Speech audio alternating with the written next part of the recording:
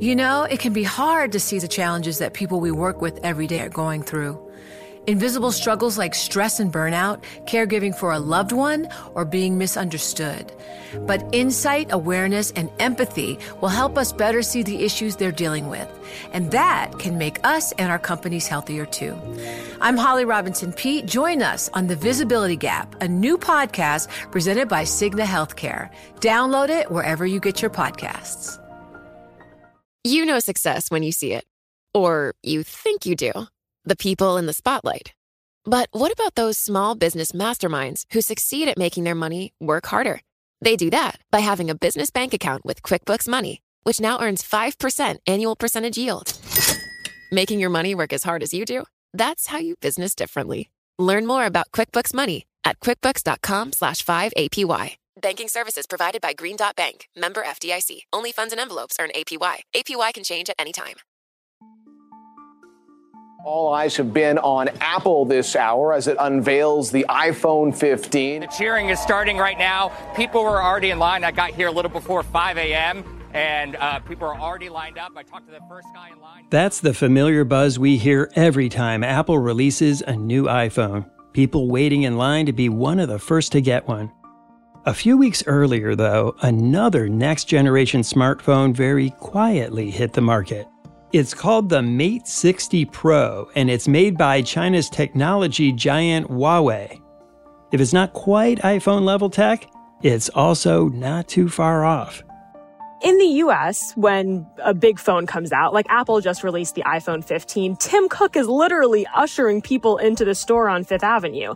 But in Huawei's case, they just quietly released this phone online, no fanfare, no pomp and circumstance. You know who did sit up and take notice? The U.S. government. Not so much because of the phone itself, but the sophisticated chip that powers it, which is far ahead of where China was thought to be.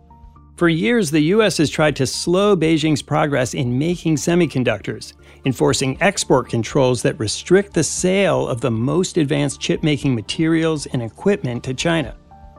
Bloomberg's Mackenzie Hawkins and Peter Elstrom report that chips like the one inside this new phone show how rapidly China is moving ahead.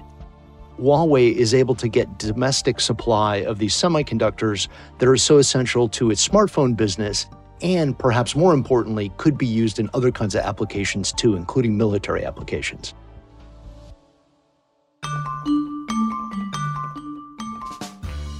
I'm Wes Kosova. Today on The Big Take, why Huawei's new phone is a wake-up call for Washington.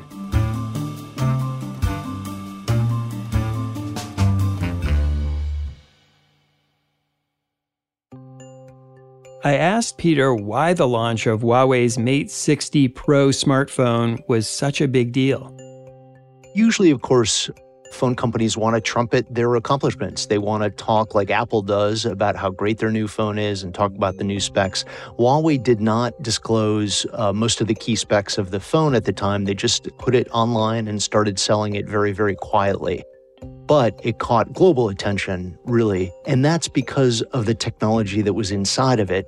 Specifically, this microprocessor that was powering the phone. It's a 7-nanometer chip, which is a quite advanced chip, and it was a very big step forward for Huawei, which essentially had been blasted out of the smartphone market a few years ago by the U.S. Mackenzie, why is the fact that this phone contains this chip such a big deal? So this is a huge deal in what's basically become a global Cold War over tech, and the U.S. and China are the main opponents. Now, the interesting thing about this phone's release is it happened while the U.S. Commerce Secretary Gina Raimondo was in China. And I was in China with her and had gone to these kind of days of diplomatic meetings. She's meeting with her counterpart at the Ministry of Commerce. She's trying to establish more formal diplomatic relations with China. And then at the tail end of her trip, the U.S.'s main technological adversary releases this phone that has semiconductor technology, which is electronic component technology, a generation ahead of where the U.S. wants it to be. So since the Trump administration, the U.S. government has been trying to block China's access to super advanced technology that runs everything from electric vehicles to nuclear missiles. And China has showed that despite those attempts, it's been able to get ahead. Peter, let's talk for a second about this chip. What is it and why did it cause such a stir? What Bloomberg did was we got one of the early versions of this phone, and we worked with a company that specializes in teardowns so that we could look at the chip inside, because essentially nobody knew exactly what the chip was or what it could do.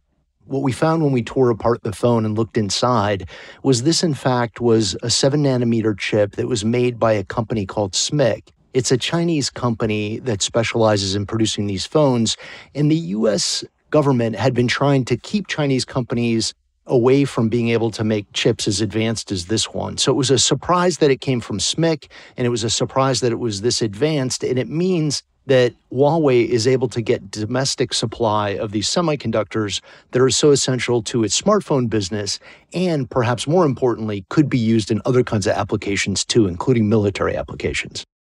So you described it as being a 7-nanometer chip. Mackenzie, what does that mean? Like, how do we compare that with, say, what's in the iPhone? There's a handful of companies in the world that produce chips, and they use these many, many million-dollar machines to etch tiny patterns onto silicon wafers. And the goal is to get the patterns as minute as possible so that the chips can be as powerful as possible. You can pack more onto a single wafer. And the most advanced chips are what we have in like the latest iPhone that Apple produced. And those are down to 3 nanometers, which is basically the equivalent of like a strand and a half of human DNA. Now, the US was trying to keep China's abilities at 14 nanometers, which are considered more mature and legacy chips. Still really important for consumer tech, things like electric vehicles, but not powerful enough for like the super advanced military equipment that the US government really doesn't want China to have. Peter, this new phone, the Mate 60 Pro, is made by Huawei, which itself is an important thing. That's right. Huawei has really been at the heart of U.S.-China tensions for many, many years. You recall Huawei really made its name by developing telecom equipment that was very good, very inexpensive. It was known to have very good customer service behind it, too. Huawei took on companies like Ericsson and Cisco in particular and expanded around the world. But it became a bone of contention because the U.S. began to try to convince its allies that Huawei's equipment was dangerous, that perhaps they could be using it for spying, for monitoring exactly what was going on, not just in the U.S., but in other countries, too. So the U.S. took it upon itself to go out and try to get other countries to ban Huawei's equipment. These tensions simmered for many years, and European companies were not so crazy about going along with this because Huawei's equipment was inexpensive. It was very good, particularly in 5G wireless technology. So there are many companies that wanted to continue buying Huawei gear, even as Washington was trying to get it banned.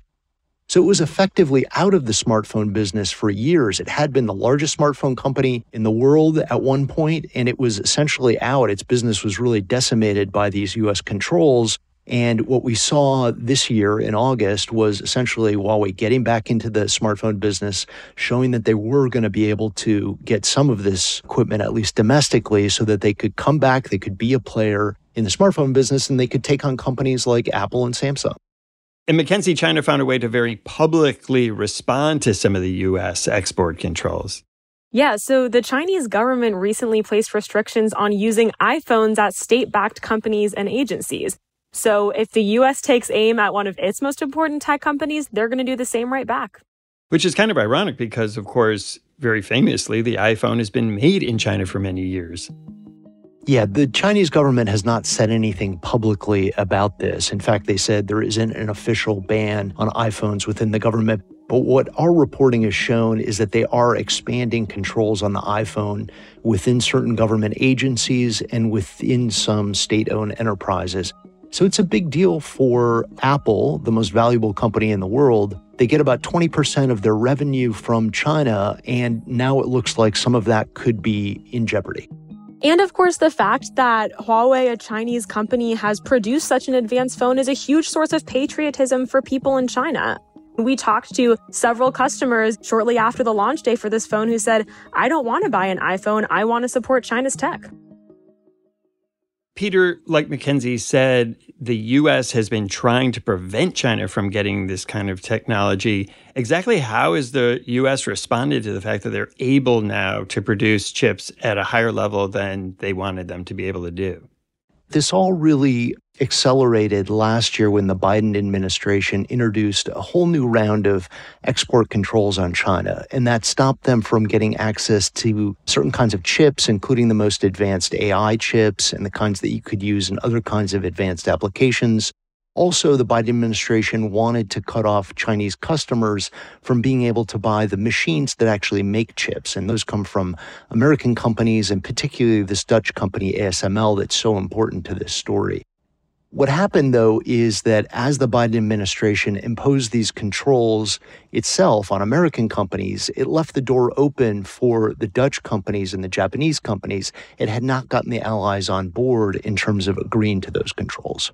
And so basically what that allowed the Chinese to do is import a ton of pretty advanced chip-making equipment from the Netherlands and from Japan. And now there's this massive stockpile that it seems like they've basically used to produce this 7-nanometer chip. And so the reaction that you're seeing now in the U.S. is whoa, our export controls did not work as planned.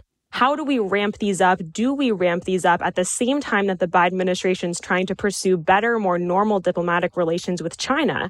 And so earlier this month, the Commerce Secretary testified on Capitol Hill and talked about the Huawei phone. She said she was upset that it came out while she was in China, but she doubted the Chinese ability to produce 7-nanometer chips at scale because they're using less advanced machines than, a U.S. company or a Taiwanese company might have access to.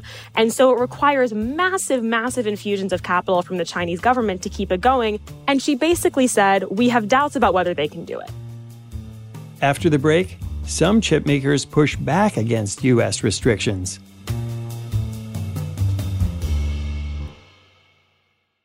You know success when you see it. Or you think you do. The people in the spotlight. Athletes, actors, artists. But what about the people behind the scenes? You know, the ones who make it all happen. The lighting engineers, the sideline photographers, the caterers. They're small business masterminds. And if there's one thing they have in common, it's making their money work harder. That's why they have a business bank account with QuickBooks Money, where they are now earning a generous 5% annual percentage yield. Yes, 5% APY. Making your money work as hard as you do? That's how you business differently. Learn more about QuickBooks Money at quickbooks.com/5APY.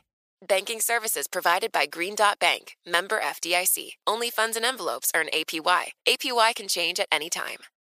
You know, it can be hard to see the challenges that people we work with every day are going through. Invisible struggles like stress and burnout, caregiving for a loved one, or being misunderstood. But insight, awareness, and empathy will help us better see the issues they're dealing with. And that can make us and our companies healthier too. I'm Holly Robinson Peete. Join us on The Visibility Gap, a new podcast presented by Cigna Healthcare. Download it wherever you get your podcasts.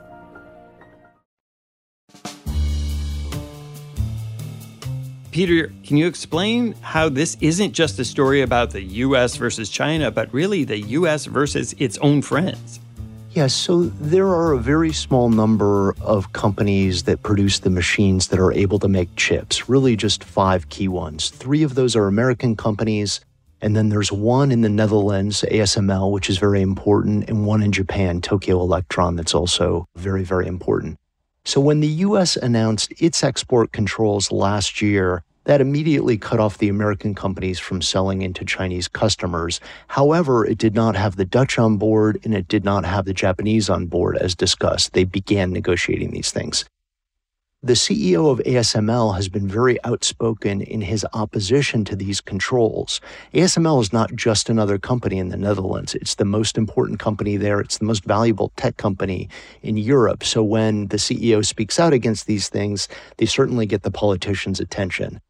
So ASML has not been able to sell its most advanced machines. This gets a little technical, but these are extreme ultraviolet lithography equipment, or EUV machines.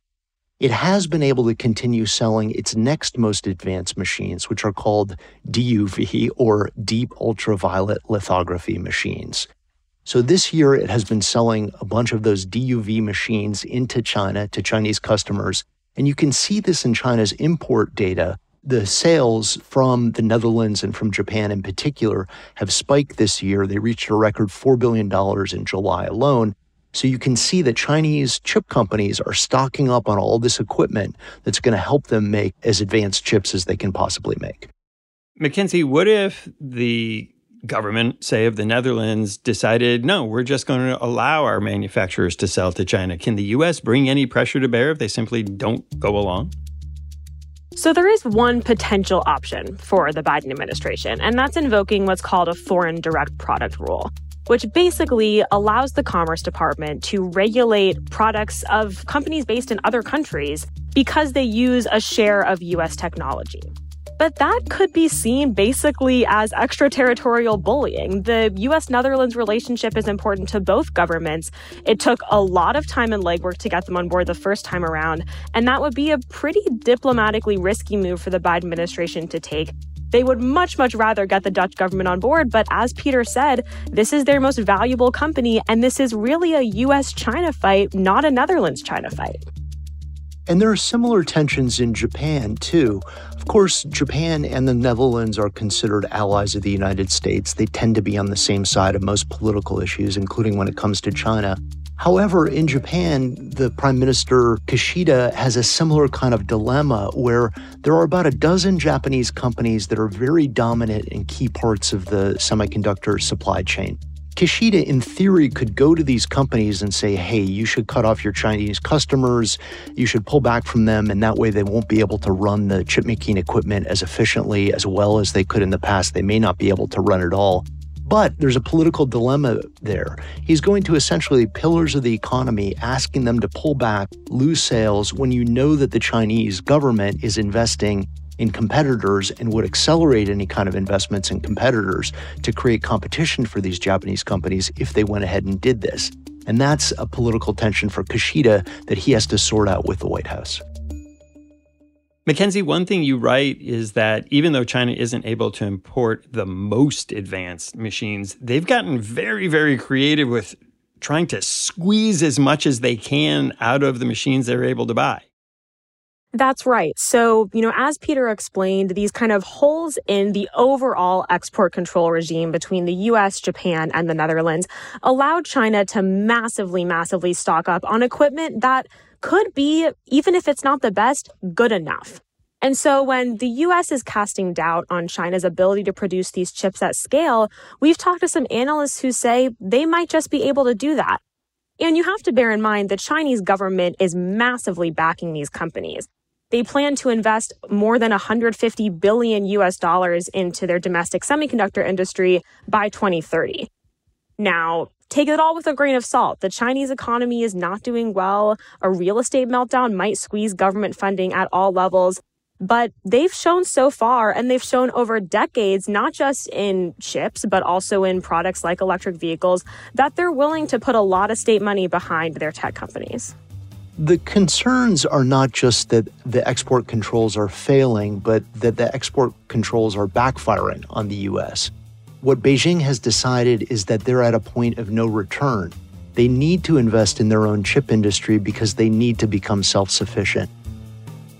When we come back, can the U.S. actually curb China's chip trade?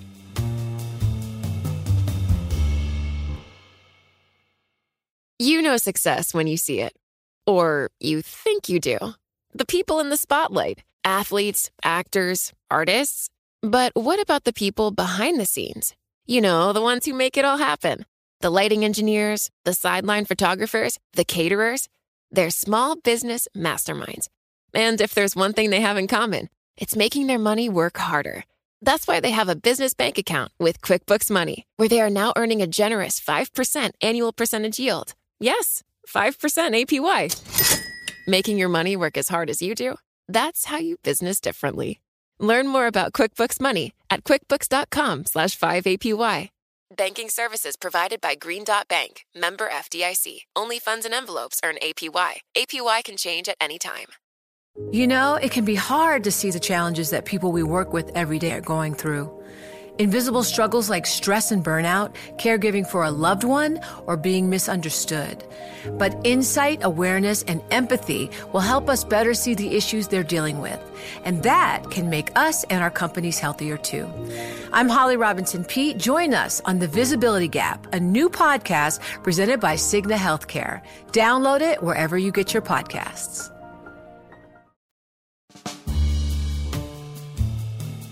Peter, if China can't get the most advanced machines, but they're working to make them, that's going to take some time.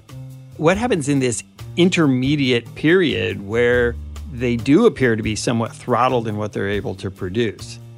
We are entering into uncertain territory for China. As much as Huawei has demonstrated the ability to make some progress here, SMIC is helping them with these 7-nanometer chips, we don't know exactly how far they can get on their own. But come the end of this year, they won't be able to get new machines, and they won't be able to get the kind of services and support that you would typically get from the companies that supply those machines too. So Chinese companies are going to be in a risky position as they try to function on their own, produce these chips under trying circumstances. It is, as we've talked about a bit, it is less efficient to do it with the kind of DUV machines that they have right now. And there's a limited period of time where they can use these foreign machines to be able to make these chips. At some point, if the U.S. keeps up the pressure and its allies keep up the pressure, they're going to run out of the stuff that they've bought from overseas. They're going to run out of their stockpiles. And then they need to have established the domestic industry that can help them pick it up from there, support them as they go forward in making these chips in the future. And the question for the U.S. is what kind of pressure? There's this debate happening in Washington right now over, is it just that we didn't enforce export controls well enough, or are export controls not actually the right tool to deal with this? And there's this kind of push and pull with industry and the Biden administration over how tight can we go? How much are you willing to hurt the revenue of American companies? And then there's this pressure mostly from Republicans on Capitol Hill who say the Biden administration is soft on China. This is a huge political liability for the president. It's a liability for the Commerce Secretary, Gina Raimondo.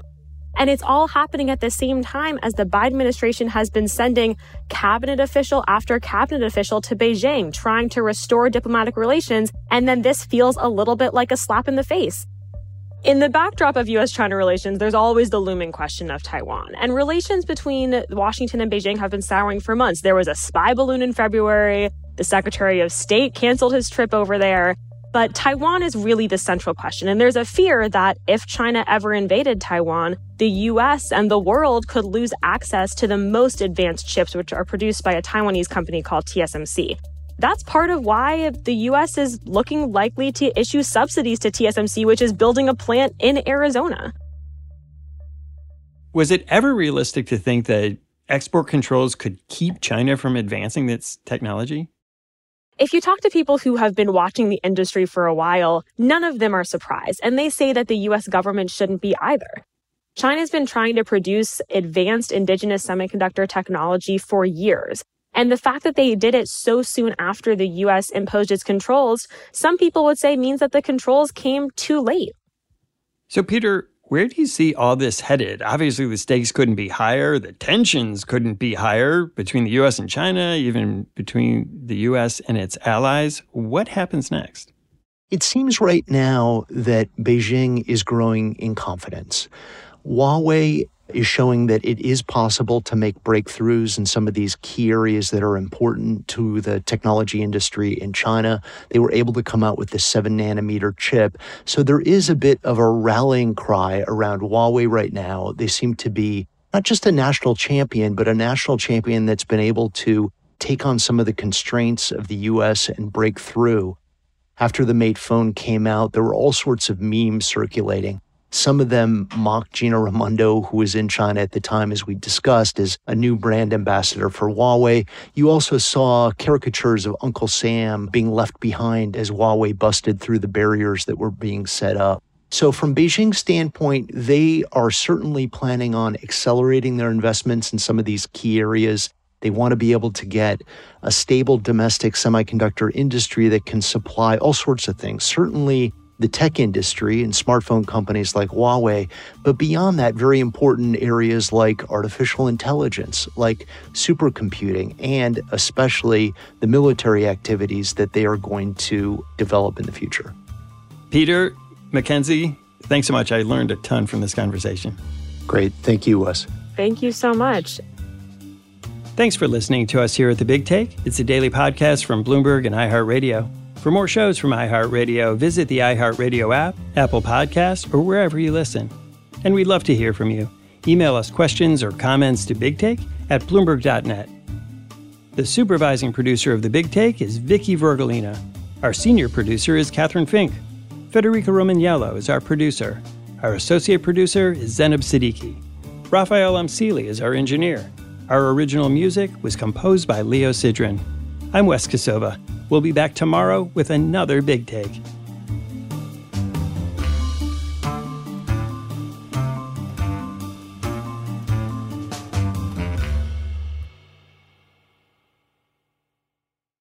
You know, it can be hard to see the challenges that people we work with every day are going through. Invisible struggles like stress and burnout, caregiving for a loved one, or being misunderstood. But insight, awareness, and empathy will help us better see the issues they're dealing with. And that can make us and our companies healthier too. I'm Holly Robinson Peete. Join us on The Visibility Gap, a new podcast presented by Cigna Healthcare. Download it wherever you get your podcasts.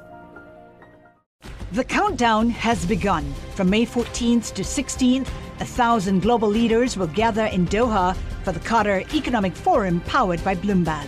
Join heads of state, influential ministers, and leading CEOs to make new connections, gain unique insights, and uncover valuable opportunities in one of the world's most rapidly rising regions. Request your invite for this exclusive event at QatarEconomicForum.com.